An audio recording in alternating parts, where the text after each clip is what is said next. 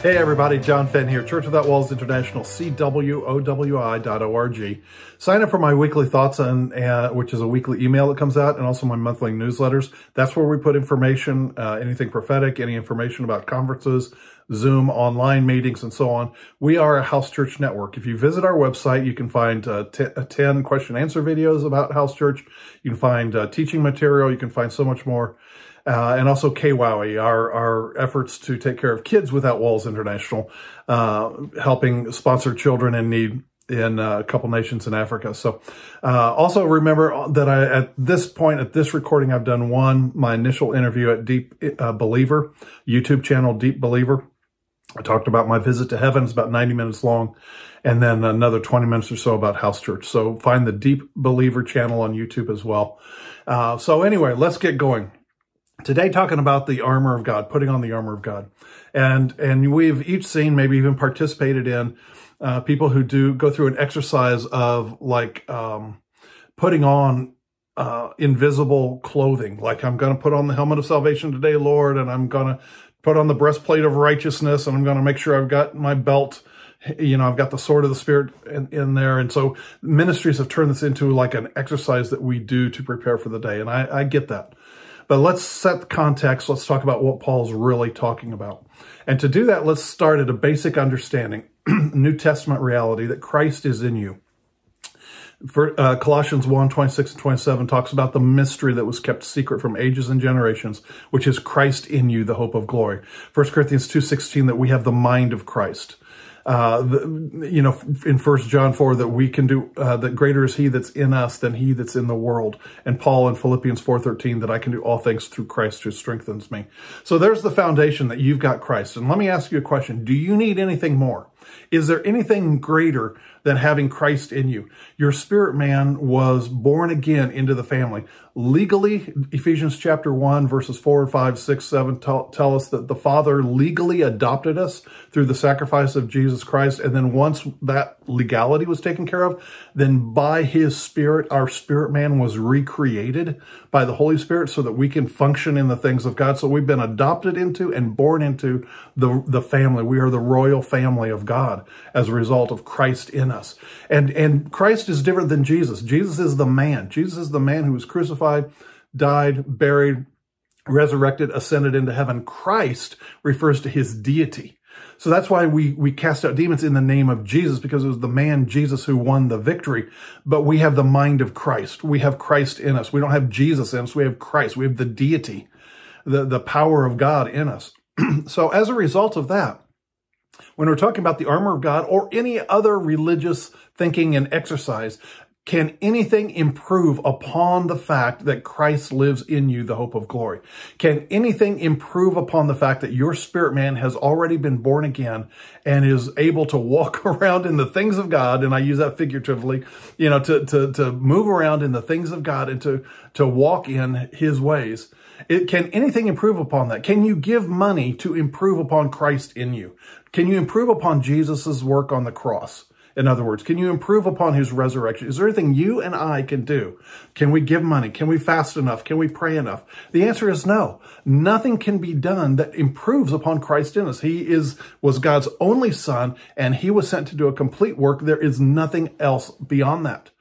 So then anything that is instructed for us to adopt and to live by is on top of that fact that Christ is in us.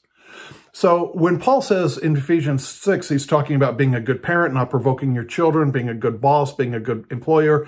And he talks about the enemy, we don't fight against flesh and blood, but against principalities and powers of spiritual wickedness. And he says, therefore, put on the whole armor of God so that you can stand against the wiles or the strategies of the devil. So that sets the context. He's talking about the enemy working against you. And Paul, after this, he talks about how he is in prison and he wants prayer for boldness would be given him to share the gospel. So let's look at the word or the phrase put on, where he says put on the armor of God. Number one, this has to do with standing against whatever Satan is bringing against you. In context, it's persecution. It's somebody is standing against you. Paul's in prison. He's writing and talking about that. And so put on, interesting, is the word in Greek. It's E-N, what we would look at it as endow, E-N-D-O-U would be how it would be spelled in the Greek, the root word. And put on means to literally, the endow means to sink into, and the duno, D-U-N-O, the root there is clothing. So it's literally to sink into clothing. It's not so much putting on like going through, although it can mean putting on things. It means to absorb it, to let it become a part of you. It means to put on, and it's where we get the word endow, that there are endowments for the arts. There are endowments for different purposes. That is, there's a fund set up to fund certain things. There's money set aside to fund certain things. And that's the idea, is that there's something set aside for you to walk in. You are endowed with the armor of God. And so Paul uses the same terminology. I'm going to read off a couple scriptures.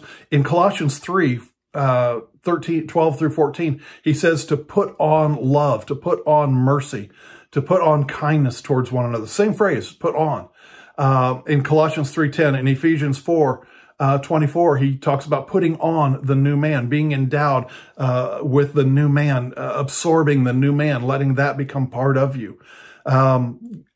Galatians 3:27 says, as many as have been baptized into Christ, you have put on Christ. In Ephesians chapter 4, he talks about putting on the new man. So that phrase putting on talks about a conscious, number one, a conscious effort on our part to be aware of who we are in Christ and to live for him and with him. You know, where he uses that same terminology to put on love and mercy and kindness in Colossians 3:12 through 14, Colossians 3:10, Ephesians 4:24, Galatians 3:27. He uses it in 1 Corinthians 15, verses 53 and 54, where he talks about how this body will put on immortality. We will be endowed with immortality.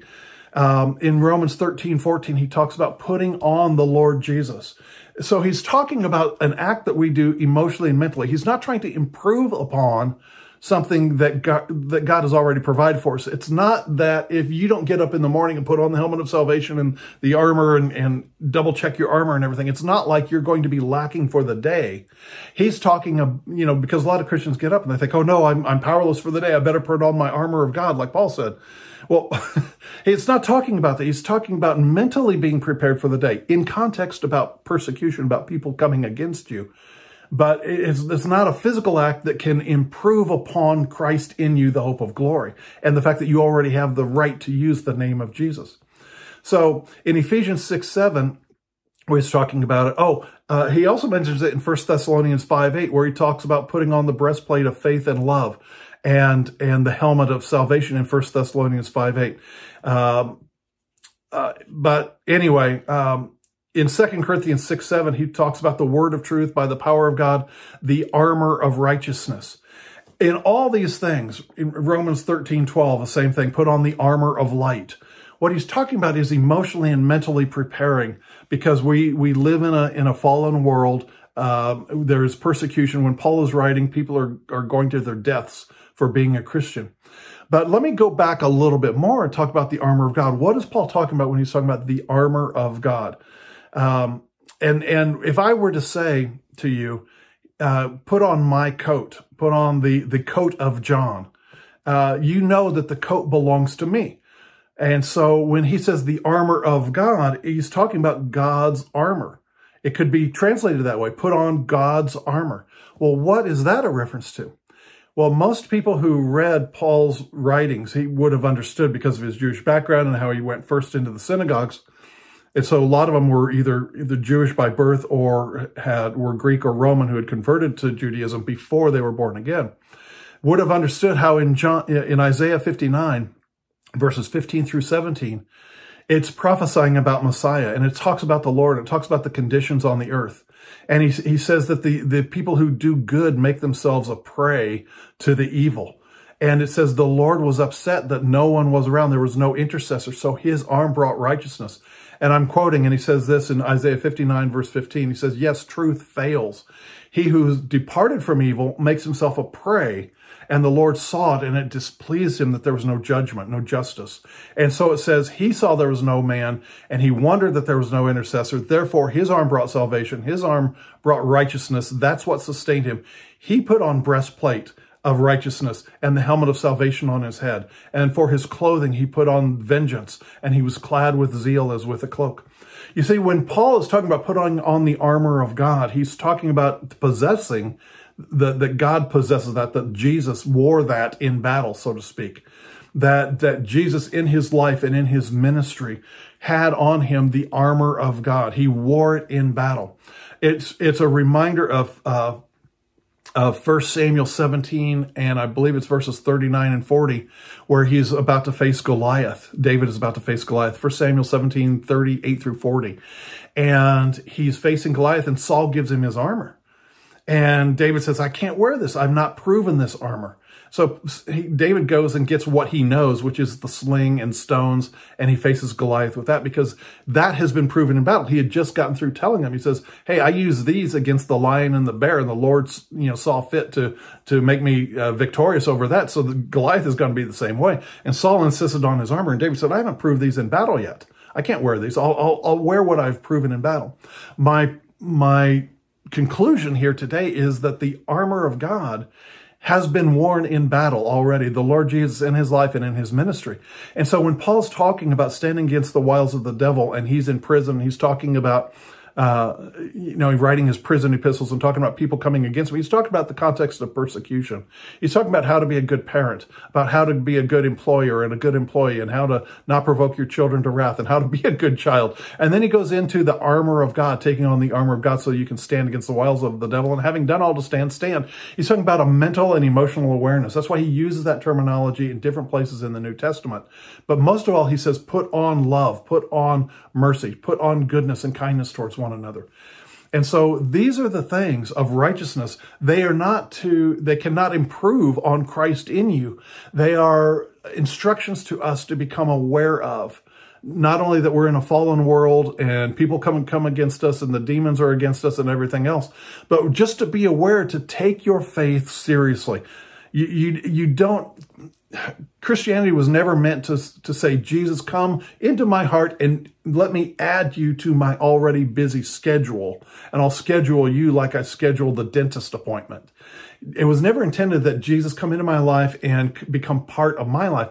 It's always that as I believe in you, Lord Jesus, you have the totality of my life and my heart, and he in exchange gives us the totality of what he did on the cross, and that is Christ in us. Nothing can improve upon that. This is merely an awareness of what we have, the armor of light, that we do have Christ in us, that we do have the breastplate of righteousness, that we do have the helmet of salvation to guard our minds. And you guard your mind against thoughts that I've lost my salvation or I've done something wrong and offended God. The breastplate of righteousness to walk in that. He's talking about all these things that salvation has already brought, to walk in those things. All right, I hope this has been a blessing to you. Food for thought, perhaps, and just have that mental and emotional awareness. You can go through and look up the phrase put on, and you can look up the armor of God. You can look at the different phrases that he used, but it all has to do with people making a conscious decision to walk with Christ, a conscious decision of seriousness in their walk with God and their awareness of the fallen world in which we live, and that there is a devil out there. And it's a plea, it's an instruction for seriousness in our faith. All right, I hope that's been a blessing to you. God bless. Visit our website, cwowi.org. All right, bye-bye.